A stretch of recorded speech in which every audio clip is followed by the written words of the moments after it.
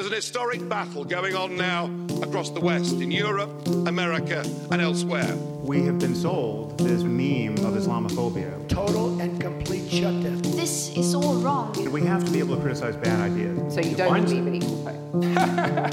No, I'm not saying that at all. There's blame on both sides, and I have no doubt about it. Because a lot of people listening to you will just say, I mean, are we going back to the That's because arcade? they're actually not listening.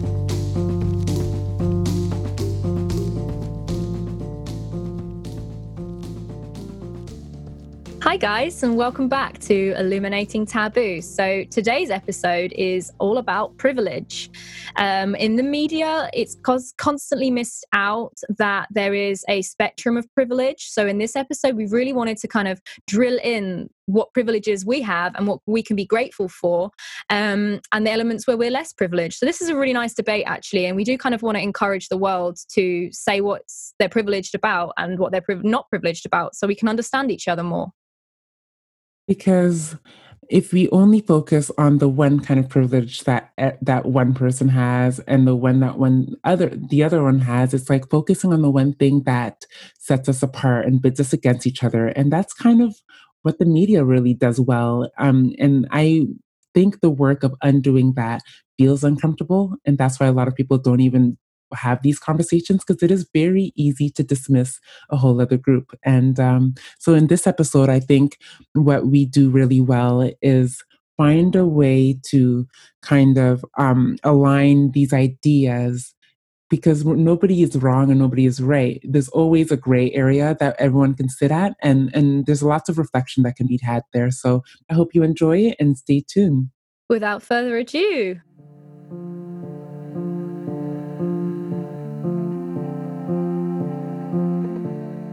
Hello, and welcome back to the Illuminating Taboo podcast, a conversational safe space for philosophizing taboo topics to bring them to the open so you don't have to repress them. My name is Cassandra Boone. And I am Lucy Barnes. And together we make up a great conversational team because we don't always agree, which is kind of why we like each other. And we love these conversations. So we're happy to dance in discomfort if you're willing to do so as well. And today's topic is going to be on privilege. Which tends to be a buzzword these days, but Absolutely. I would love for you to give us something to work off of. So what's your definition that you found? So the main definition used is a specific right over or advantage over a particular group. So I think in modern day, privilege is assessed largely on class. However, we're speaking in June 2020, and now white privilege is something that is surging as well. But this is the thing that interests me and Cass the most, because the word privilege, even though that's the definition, it has so many different ways to categorize it, and it's like a spectrum. And I truly believe that, and I don't think that we can, universally say what privilege is and what it is not in a certain way. So we're going to kickstart this conversation, and we're going to have the whole thing on different forms of privilege. So I hope you enjoy. Okay, so first things first, I think it would be interesting if we start by kind of outlining the type of privileges that we have as individuals. And just to be clear, having privilege doesn't mean that an individual is immune to hardships and that life is absolutely easy. But it does mean that they do have an the keyword unearned benefit or advantage that gives them a certain, leg up in society. Yes. I think there's so many layers of this. Like there's very, evident privilege, including socioeconomic status, country of origin, language, or ability, or or absence of disability. But there's also, absence of trauma in childhood is a privilege. Because it's not like those that have had childhood trauma deserved it or brought it upon themselves. Yeah. It's kind of like, I didn't earn it, but I have it. Like if that's the case for you, because they're benefiting from not having all of the setbacks that can really affect all of the other things. It can affect learning. It can affect, blending into society, making friends, development, and the developing brain. It affects everything. So let's talk about what privileges that we hold and how we've benefited. I can start because as a Black woman born in Canada, I have the privilege of being born in Canada and not, not another place in the world where being born a Black woman is akin to being a crime. Like, thank you, Trevor Noah, born a Mm, crime. But it's, mhm, but it's, because Canada is a melting pot and that is already very multicultural and diverse. I am born in a time that I that is amazing. Like, I don't feel like I know racism exists. I've experienced discrimination, but I just don't feel like it follows me as loudly and it doesn't inconvenience my everyday life as much as it may somebody born in a different part of the world or in a different time. So I definitely think that being born in 1989, a mm, Black woman is and living in Canada right now is a major privilege that I hold, even during the Black Lives Matter movement. Simply because as a Canadian, like our laws on guns are completely different. Like, mhm, as a Canadian, I am not the most oppressed group because there's somebody below me, the Native Americans, and I'd love to talk about that in a different episode. So I have that privilege of one, not being a Native American in Canada right now because they're the ones that we're walking, we're marching the streets for. They're the ones that whose videos are being flooded because of like a smashed tail light or an expired license plate. They're getting beat bloody by police, and they're the ones that are currently in. They're the ones that we're marching the streets for. They're the lives that matter in this. Like, they're marching Black Lives Matter, but it's like a symbolism against the police. But anyways, my privilege for being in Canada right now is huge. For having the language abilities I have, I speak French and English in a country whose main languages are French and English. So all of those government jobs are mine, basically, and I've profited from that, and it's been amazing. What else? My socioeconomic class is very good as well. Working for the government, and you have that pension plan, you have the salary, you have the have a two car. We both have cars in my household. Like, I feel pretty privileged in many, many mhm, ways. And as somebody that's worked in international development, um, and I've lived in third world. I've seen like the level of impoverished that doesn't make sense. That doesn't make sense. Like, children in the street begging you for food at 1 a.m. when you exit the bars. Like, I see privilege all over when I look around yeah. in my life. Let's just say that, especially in comparison to what I've seen in the field in my work. So yes. Also, I'm quite beautiful, if you haven't noticed, and You that's a are. privilege as well. Like, That is I get true. Yeah. it's weird, right? But it is a Mhm, privilege as well, especially in a society that tends to um, trust. We tend to mm, trust people that we find more physically attractive. We tend to listen to them more, and it's just easier to like accept them and into spaces. So I haven't received a lot of flack for like not minding my mhm, business because I never do.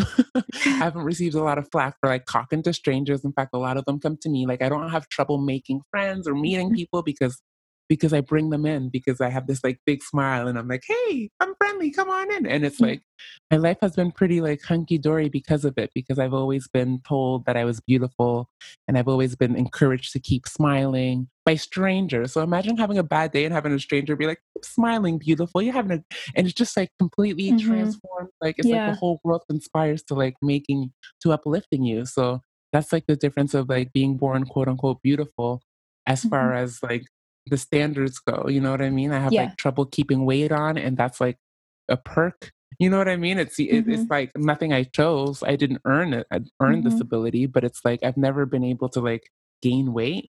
And it's like, oh my God, you have the ideal body type. I've modeled. Like, it's been a place of mhm. privilege for sure, unearned for sure. Definitely, and I think it's so good that we can actually be in a place where we can be grateful, because I think in modern discourse, people are so pent up on the elements of lack of privilege, that they don't sit and think, actually, in these areas, I am quite privileged. So for me, in terms of my race, I'm a white woman, so I have never had discrimination based on my skin tone, and I can admit privilege in that sense. I've also I'm in a society where I've managed to have a started from the bottom, now we're here outlook, and I have managed to get myself up from foster care, which was a place of extreme and probably one of the least privileged positions you can be in the Western world, to where I am now. And I work for a law firm, I'm quite cozy, and I'm really proud that I actually have done that. But I'm also privileged in the sense that that's a possibility for me. Social mobility, although very, very difficult, and it is not easy in the West, it is a possibility. So there is privilege in just having that as a possibility, and being able to work your way up if if you can. But that's the other side. That trauma is also a massive lack of privilege that we've both faced, that we'll talk about later. But being brought up in a free world, essentially, not philosophically free, but in a free world, it gives me massive privilege, because I could have been brought up in a country where, as a woman as well, especially, I wouldn't have any rights, whereas I can vote, I can participate in democracy, and I can get a job equal to a man. Okay, sure, I think the rate of pay compared to the man's pound is 82 pence in the UK, but it's still something. At least I can get paid in the UK as a woman, and I can have the job I've got. So I'm actually really grateful for those privileges, although I do also understand the lack of privilege that I came from. And I always talk about sort of analysing everything through the lens of foster care, because I do think that some of the most disprivileged, is that a word? Unprivileged? Underprivileged. You will figure out in this podcast that I just make up words, and that's fine. So one of the most underprivileged people in the West are children in foster care. I mean, it is such a lack of privilege to not have a single parent who's ever loved you, and to have to teach yourself love. And I think that that's something that isn't spoken about as much in modern discourse. When we talk about privilege and we talk about class and social structure, I don't even think foster care children really make the conversation, at least not in the UK. I don't know how it is in Canada, Cass. I think it depends on the circles you're in. Honestly, when you study international development and you're around bleeding hearts, you meet people with passions, right? You meet people with like their area of advocacy that they're really crazy about. And I've met somebody that is all about reforming the foster care system in Canada because of the injustices and the ability for people to go into unsafe homes, and the inability for them to report said homes because of the way in which the reporting was done. It kind of like protected the assaulters at that point, because they didn't ever have an opportunity to speak without them being around. You know what I mean? So lots of changes have been done because people have spoken up for the rights of children in foster care. Do you agree though that they are some of the most disadvantaged people in society? Oh yes, especially in the West. But if you think internationally, like at the alternative, like I said, like I was just blown away by the amount of like babies and toddlers like tugging at your heels after after a night out at the bar to get you to buy something from them, like whether it's cigarettes or whatever, and their parents being there. So they're tired and crying. And their parents being there like, go do it. They can't say no to kids. So that's a situation where like if they had a system for children aid, for example, they'd swoop those kids up real quick. You know what I mean? So in that situation, globally, the fact that there is this foster care system at all is a privilege. But I do understand that when you're looking at your regional situation and you're comparing yourselves to people that aren't in foster care, then obviously it is definitely a disadvantage, and there's definitely an area of privilege to not have gone that way, right? Absolutely. And I think globally is such a good point to bring it up on the international scale, because it's something we really want to talk about today, because I strongly believe that it's a massive merit of privilege that you can even discuss privilege. Yes. Yes. Especially in certain countries where, to do so as a woman would mean the end of my life. Yes. Or you don't even have time to think about your privilege because you're running from bombs, or you're running, you literally are struggling from a famine like in Yemen currently. And I really encourage anyone who's listening to this to please donate to what's going on in Yemen. There are so many petitions circling the internet. Please, please, please do what you can, because the media will not talk about it. Absolutely. And that is a mark of privilege, that we don't have to run from famine and we don't have to endure that. And I think that the fact that we can even have this conversation today, Cass, is a mark of privilege. Absolutely. The fact that we have the audacity to put the word taboo on the name of our podcast is a privilege. I definitely recognize that. And for those that don't know what's going on in Yemen, don't worry, we got you covered, honey. We will cover this topic on another day as well, because it needs to be spoken about. And the media is not doing its job, basically. It's no longer giving us the information that we need to see about the world. So we have to... I think a lot of it is lack of awareness. The fact that atrocities can continue to happen and we get sort of protected by the media and by our governments is a privilege as well. Some people don't have the luxury of being protected from such atrocities because it's happening right outside the front door. So I definitely agree with you there. And it's an interesting thing to discuss, because in the thick of the Black Lives Matter movement, I think a lot of rocks have been thrown specifically at white privilege, because it's something that people of color do not have, that I do not have white privilege. I don't, even if white people come from all over, like, especially in Canada, we're like, there's no such thing as a white Canadian, right? So, but they never get asked where they're from. They never get doubted. Like, if they say Canadian, that's it. That's a good answer. If I say Canadian, it's like, no. You can't be Canadian. I see your brown skin. Like, where are you from? Like, they never have to have those like awkward conversations. And I think the white privilege thing is very buzz news right now. It's absolutely. a lot of people are bombarding and really putting the hard iron fist on white privilege. So I wanted to hear your thoughts on this. Tell me where you stand. I'm uncomfortable with the notion of white privilege, and that's probably because I have it. I do believe Powerful. that, I haven't had discrimination based on the color of my skin, and I am grateful for that. And I think that I am definitely trying to create more awareness within myself of that as a privilege. However, I think it's the philosopher in me who just needs to analyze everything critically. I cannot take anything as an absolute. I pick it apart. Literally anything. I'm honestly the worst person to hang around.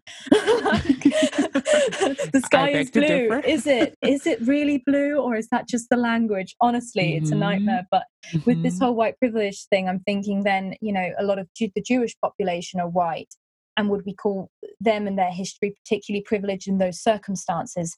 And then I also think that in certain terms, so for example, a foster care child, in comparison to a middle-class Black person, I do understand that the privilege is that at least the foster care child would not get discriminated against in that circumstance. In that specific way. Absolutely. However, to say that there's this overarching, universal white privilege in all circumstances, in all cases, I think almost ignores certain countries' history, like the Jewish population, and there's also, really complex relations in South Africa. So to make a bold statement like that, I think it needs to be sort of analysed in a better way, and I'm hoping there'll be a better term created somehow that would sort of go down the line of you're privileged in the sense that you will never face discrimination based on your skin tone, which more people should read more about and appreciate and be grateful for. However, should we attack people based on their white privilege and make them feel shame? That makes me uncomfortable. And I think I agree. I think there's all sorts out there, and we spoke about this, and I know we don't want to focus on this, but there's all sorts out there. As far as there's always going to be the people that are just enraged and attacking people in the name of justice, and they think they're doing the right thing.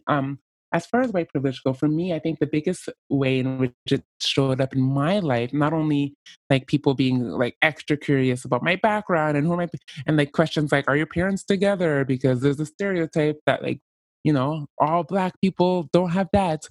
And it's just, it's being able to work in corporate, work in government jobs, and going to these conferences and being the only Black person there.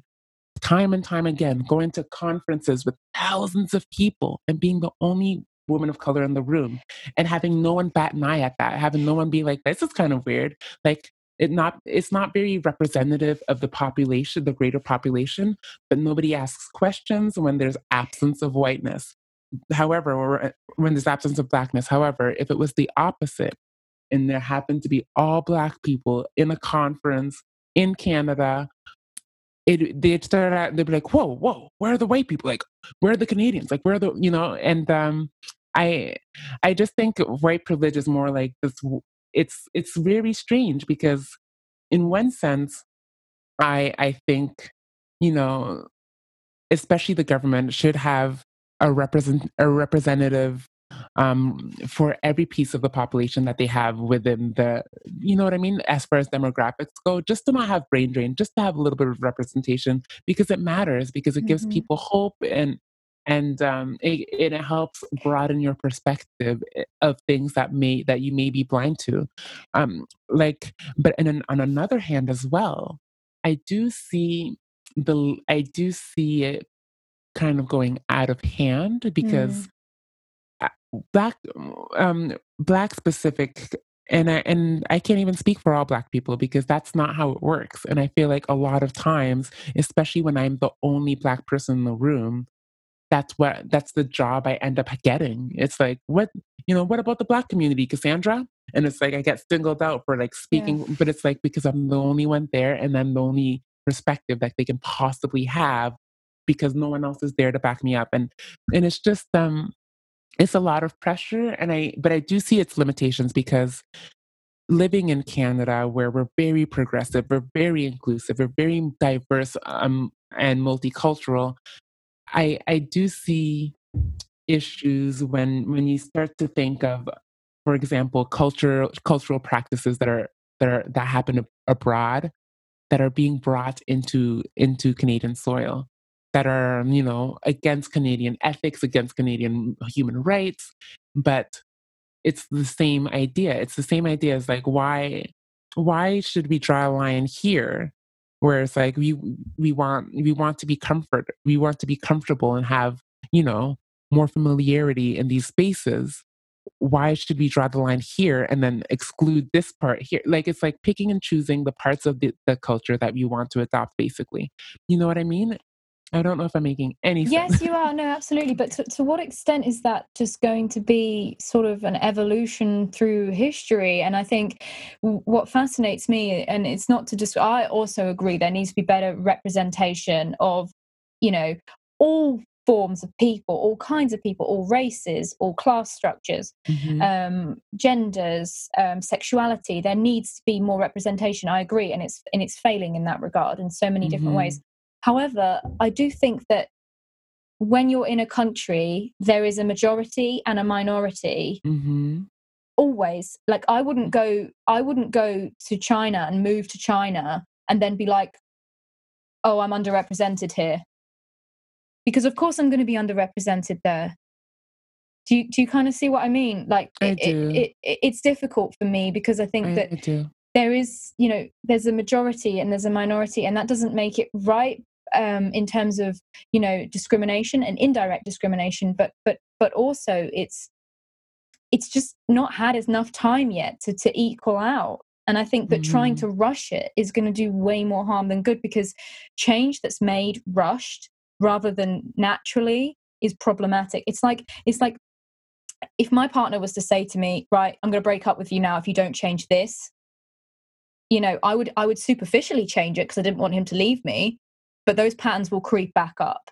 And I think this is what's going on right now in the world, being forced to make everything and job positions more representative. They're just going to find new ways to discriminate, because that is how capitalism works. And it's not because they people, you know, we always say, you know, you can't fix anyone, you need to be the one who decides you need to change. It's the same for companies. They need to think, wow, this is a problem, let's change it, rather than, okay, right, I'm going to lose all my money if this is not changed right now I'm going to change. It's superficial, and we're breeding superficial people, superficial companies, and it's going to have a nasty backlash, because when something's not genuine, when change is not genuine, it's not lasting. Agreed. But for change to become genuine, I think a nudge in the right direction helps. I think policies do help, because when you think of things like the very controversial term and practice of affirmative action that works specifically to diversify workspaces, specifically to you know, make sure that there's at least one or two people of minority backgrounds represented in any given job scenario, or any given, like, anywhere that there's recruitment, for example. It's not asking you to pick somebody that's not qualified.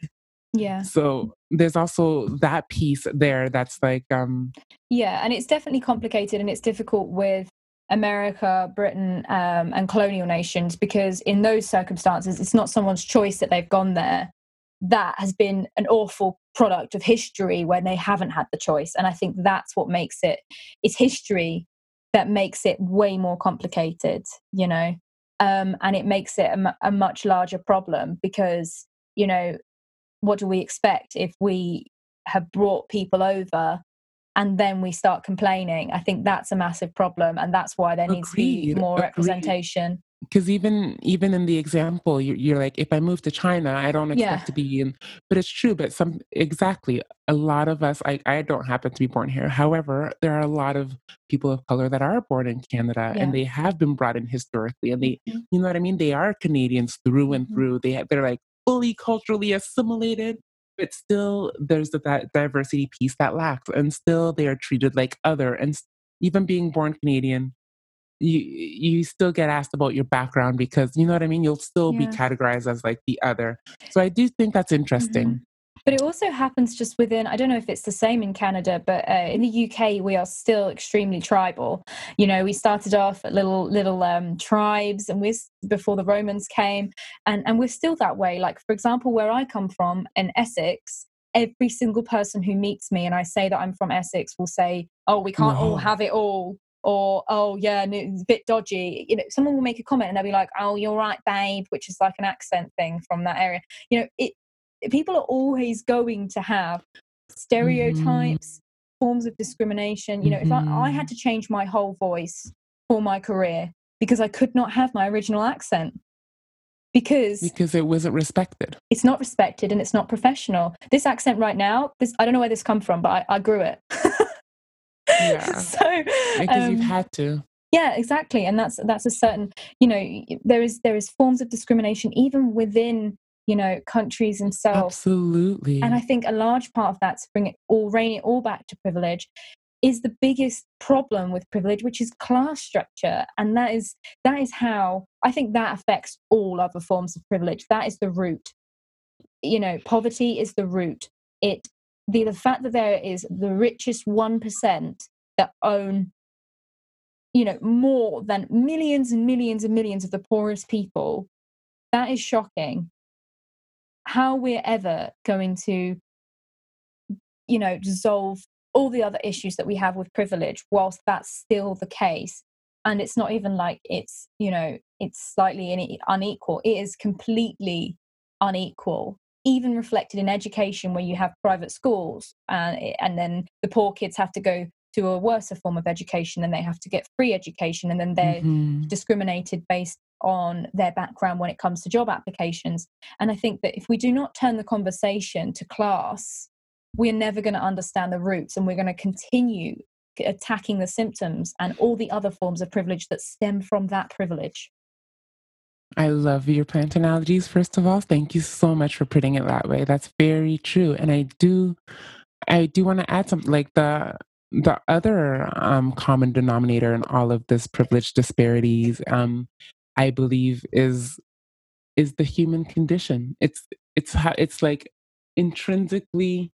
I love how Jordan B. Peterson puts it. It's like nobody wants to be on the bottom of the barrel. So it's even like the oppressed people oppressing the peoples. Like, you know what I mean? It's like, right? It's like the people that have the most racist, for example, the most racist experiences that I've had, like overtly racist, like it's like, whoa, that was like, wow, that was really intense, have been from other immigrants of Canada, for other visible minorities of Canada that just happen to Wow. not be Black. So they made sure they like stepped on my face on their way up because they didn't want to be on the bottom of the barrel, or you know what I mean? There's like even a hierarchy there, and it's like the most intense resistance are right at those fringes, right at the borders, like where like if people can be white passing. I spoke to a friend that's Jewish, and she came out with like light colored eyes, and she like keeps her hair blonde, dyes it, and she's just like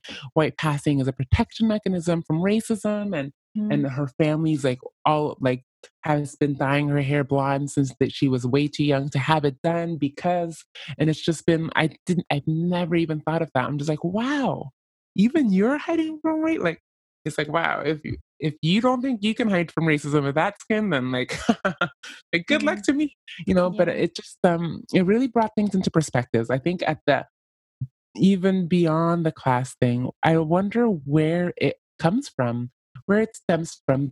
Evolution. This need You to know, yes, the this first need rule to of always like calibrate yeah, and always like measure absolutely. yourself up to everyone that is around you. It's It, like mhm. the laziest form of like a superiority complex, right? It's Yeah. just like if you can categorize an entire population as unfavorable and you can be above all of those people, then it's kind of like, cool, good, more Hmm. information. You know what I mean? Without Yeah. knowing them. Because Michelle Obama says something I love in her book Becoming. She says, it's hard to hate from up close. You can't hate from up close. So getting to know the human being behind the black skin always makes it a little harder to continue to be Hmm. racist. You know what I mean? Like I'm a friendly giant, but I always make a point to be like, hey, like just to show like and when Yeah. people tell me things like, I'm so surprised that you're so Hmm. kind, like you're so nice. I thought you'd be meaner. And it's like, I know black But then girls get a that, but bad that rap. that's also that's not all just for race. Like I get told, Yeah. "Wow, you're well spoken from someone from Essex." Like you know, Yes. there's these microaggressions all round, depending on your Yes. social class as well. Yes. And I think that's a massive issue. You know, there's constant people that find out that I'm from Essex and I'm doing a law degree or I did a law degree. They're like, "Whoa, I would have thought you went into beauty management or something." You know, you get assumptions based on Mhm. your appearance as well. Everyone's Mhm. always going to make assumptions because people naturally want to put you down so they can feel better. And that's very much within our evolution. Like the first rule of Jordan Peterson's 12 rules is stand up straight with your shoulders back. And he develops that because we evolved in some way. We're similar to crustaceans, so lobsters, which is why there's this massive meme going around with Jordan Peterson and the lobsters, which is just so funny. Oh, I And never understood that. yeah, it's because if we look into the evolution of lobsters, and they're quite similar to us, even to the point that if you give lobsters antidepressants, they will become less depressed.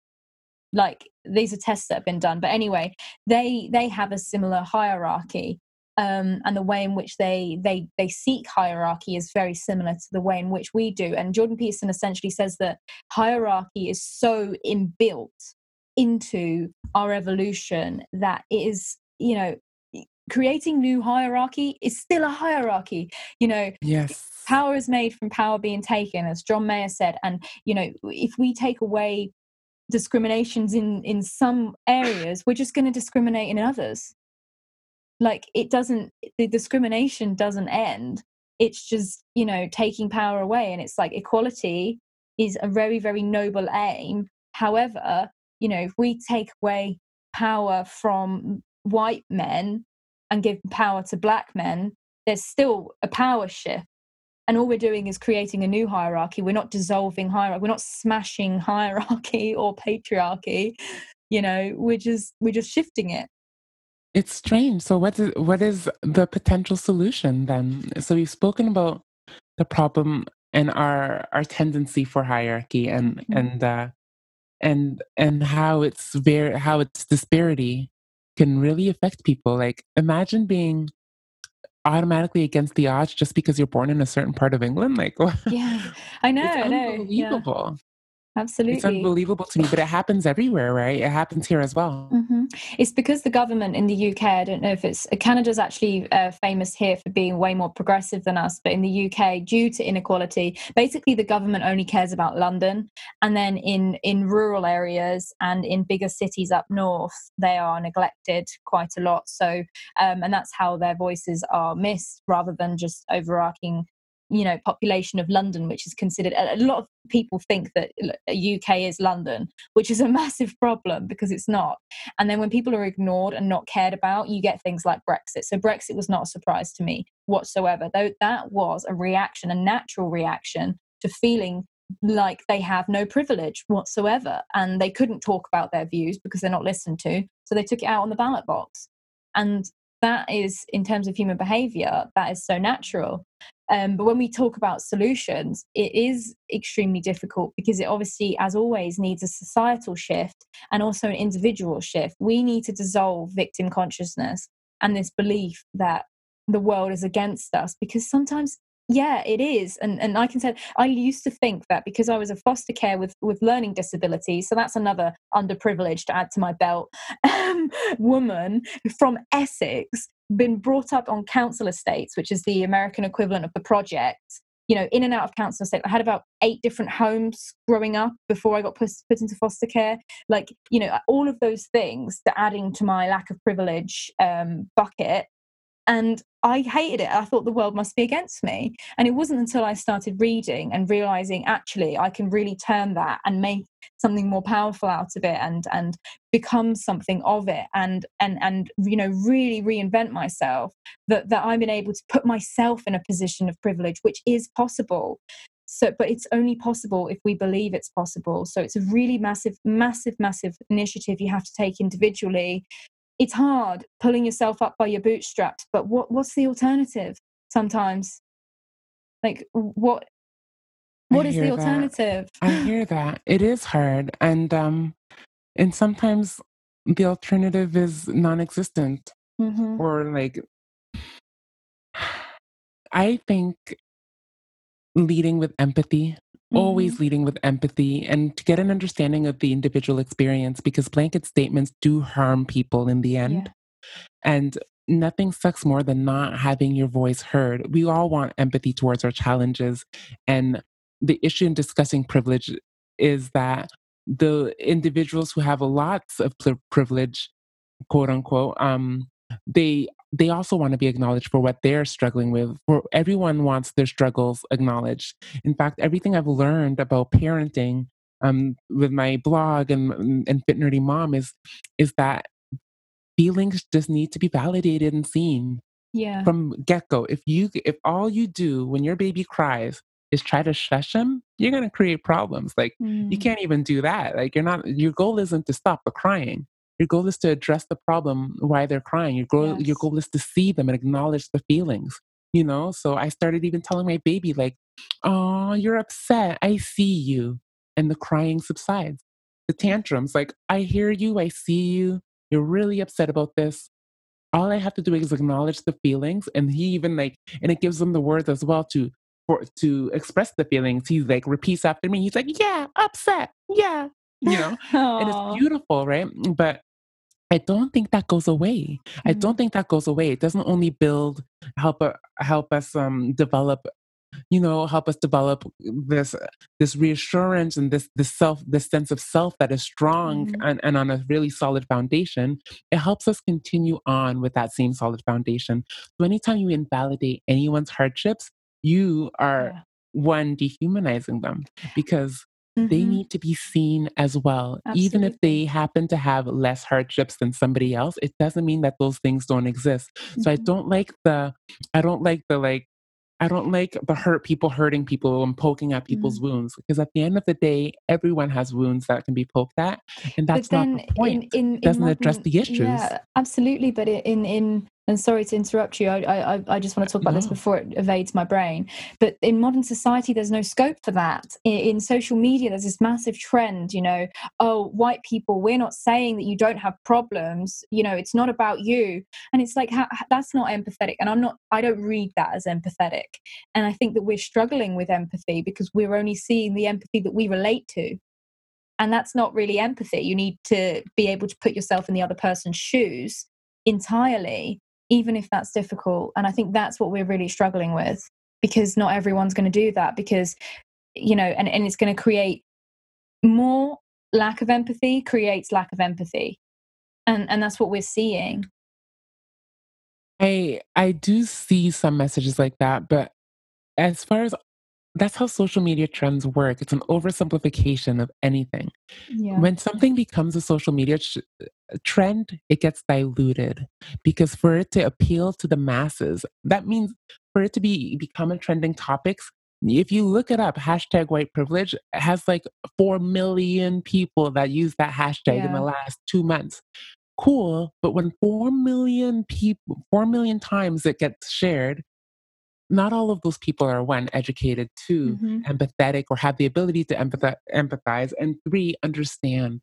Yes. Took the time to understand what it means.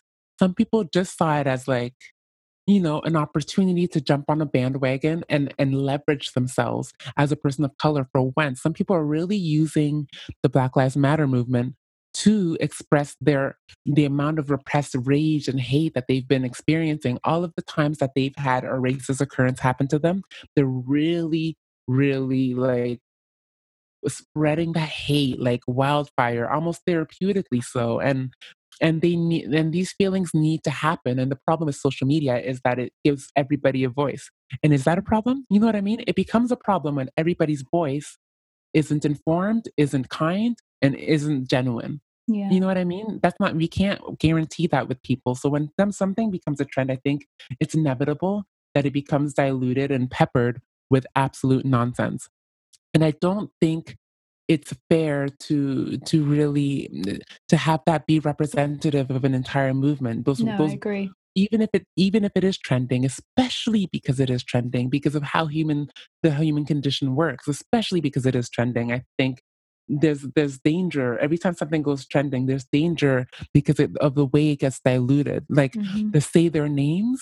Think about how, if you've ever lost somebody close to you, think about how traumatizing it could be to see their names so much. Say their names, it can be empowered. Like it is a way to kind of commemorate those that have died wrongfully at the hands of the police. But think about somebody that's grieving the lost life. Saying their names and seeing their face everywhere and seeing all these stylized images everywhere just brings up so much pain. How are they, like, grief is forever, and think about it. If your grief and the person that you're grieving coming up again and again, and everyone's encouraged to continue to shout their names, it's like, okay, like, let the person rest in peace. Like, as somebody that has lost someone close to them, I think that would be my personal version of hell. You know what I mean? So I think there's always something that gets lost when things go trending, and I don't want you or anybody to be turned off by the the reason why it even came to be, because I feel like it's the game of telephone that's being played, and something is bound to get lost there. Something is essential got lost there, especially if it becomes a shame more. Shame is my least favorite feeling, because it's dangerous. It's volatile. And it can manifest itself in dangerous ways that are unpredictable. People, the way that the body processes shame can come out as like, bringing guns to school and shooting everybody. Who knows what happened? Like Dylan and the other kid from what am I thinking? Columbine. In that technical school where they brought guns to school and just shot. They were bullied. They were made to feel shame for being who they were, and then, you know what I mean? That's like, symbolic of the effects and the power of shame and how it can really consume and possess the mind into doing horrendous things. I don't think spreading shame is safe for anyone, nor is it wise for any movement. I think all movements need to really focus on unification. And when you start dividing the people, you're really starting to take out the ammo, because l'union fait la force.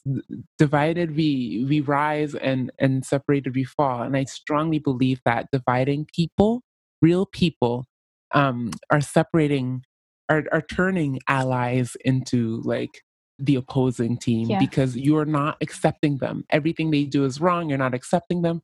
And I do think it becomes a problem.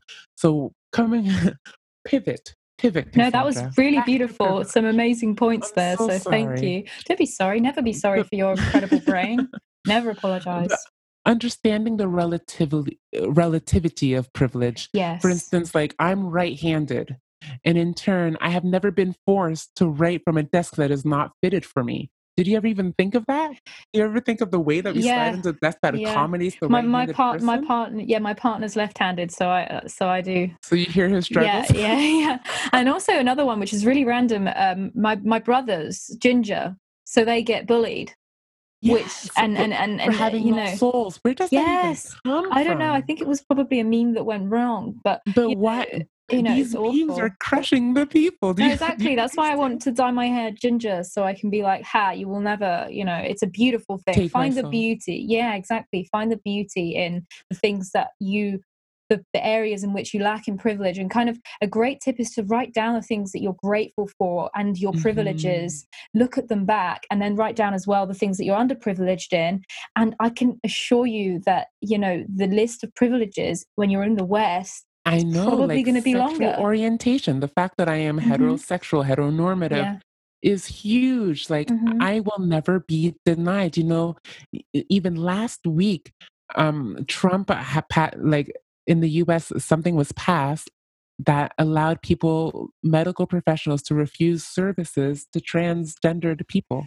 Are you kidding me right now? Like they can't even go to some doctors that they feel like it's against their like when religion starts to like that religious and states, like they are always toggling. It's always like, no, we need our rights first, religion second. No, religion goes first. Like when you get to places where the religion of the majority starts to really bleed out and ink out on everyone else's napkin, whether I'm a religious person or not, the fact that I'm heteronormative and it goes with the majority's religion is a privilege.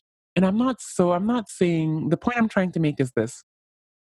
Everybody's identities are nuanced and intersectional. Yes. You know what I mean?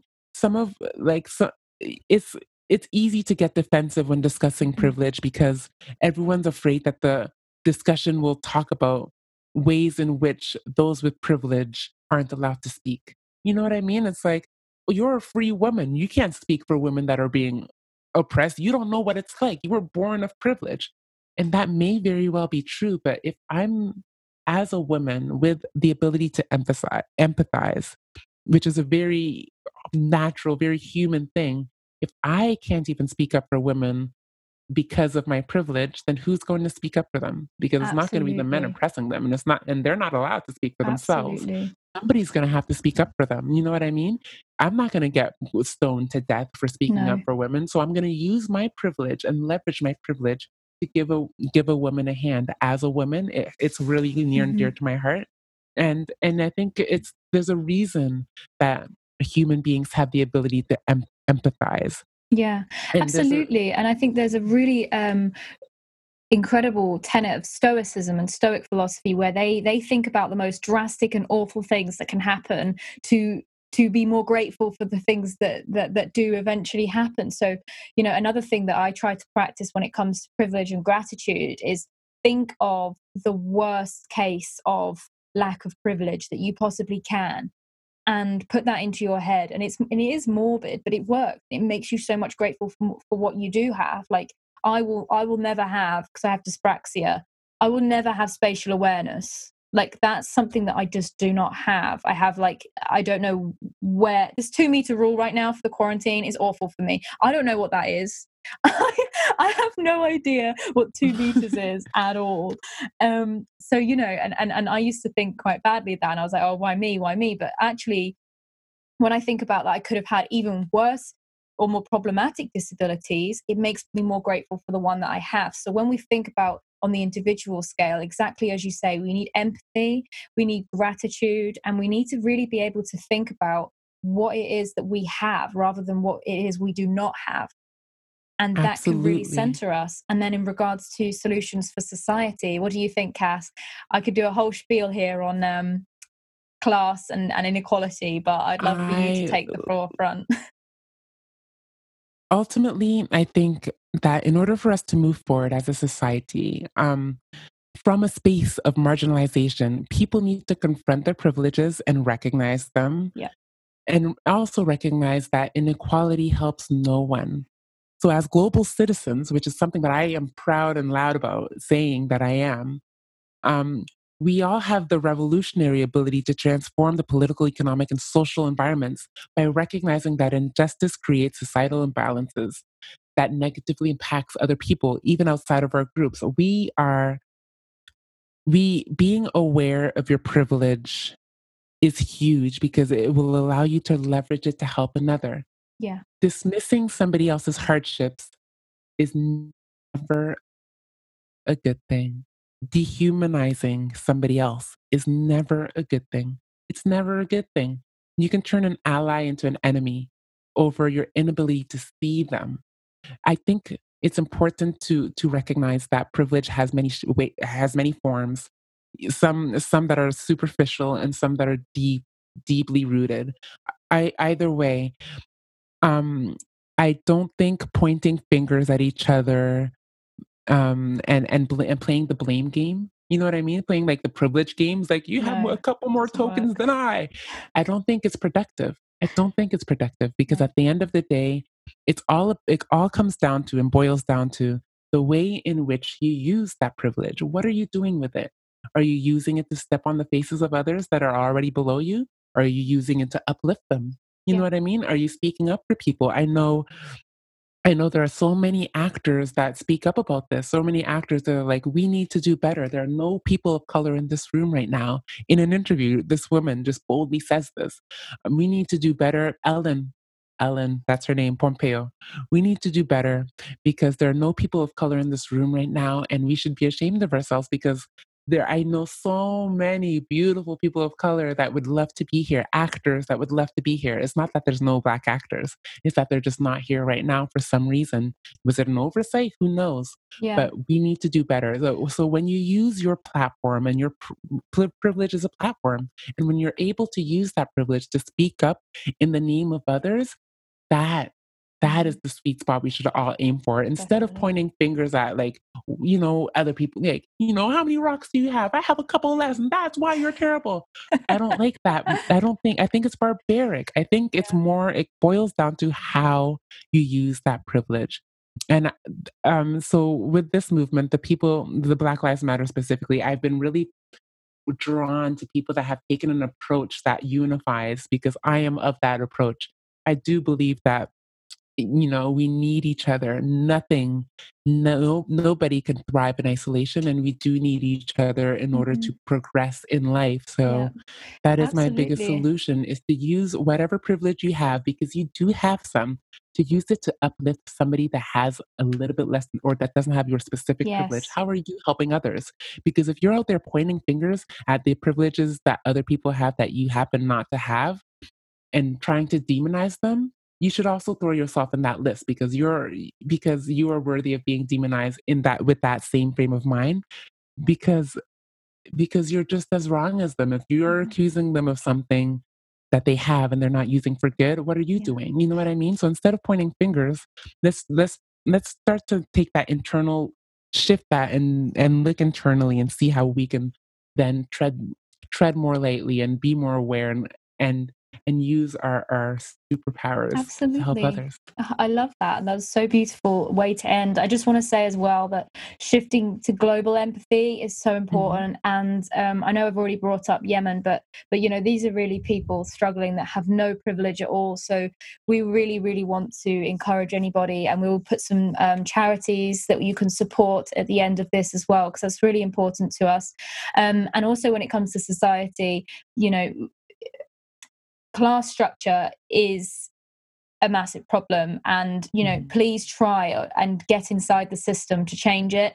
I work in law, and I'm trying my absolute best in human rights law to overturn unjust laws.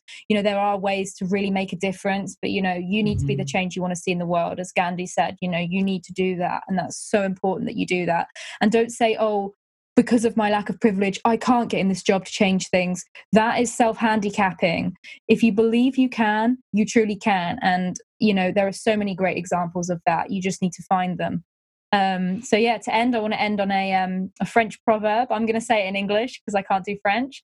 And then Cass is going to say it in French. So there's a great French proverb, which is, to understand all is to forgive all, which in French is... Pour comprendre tout le monde, il faut pardonner tout le monde. I'm not sure if I'm saying it as the proverb is meant to be said, because French is poetic, but that's roughly what it would say. That sounded right.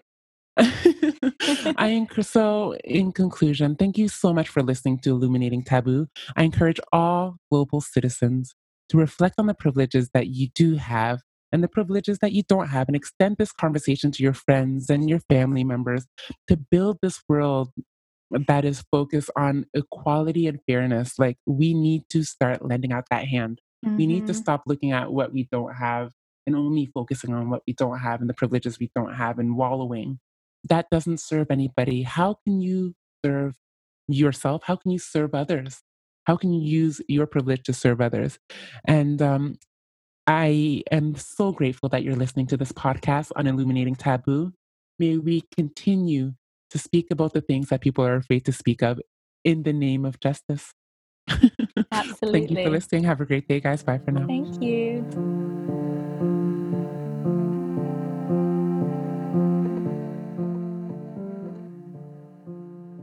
And that is the end of our episode. I hope you've enjoyed it. I hope you've learned something or considered something new. I know I certainly did during this conversation. Thank you so much for listening.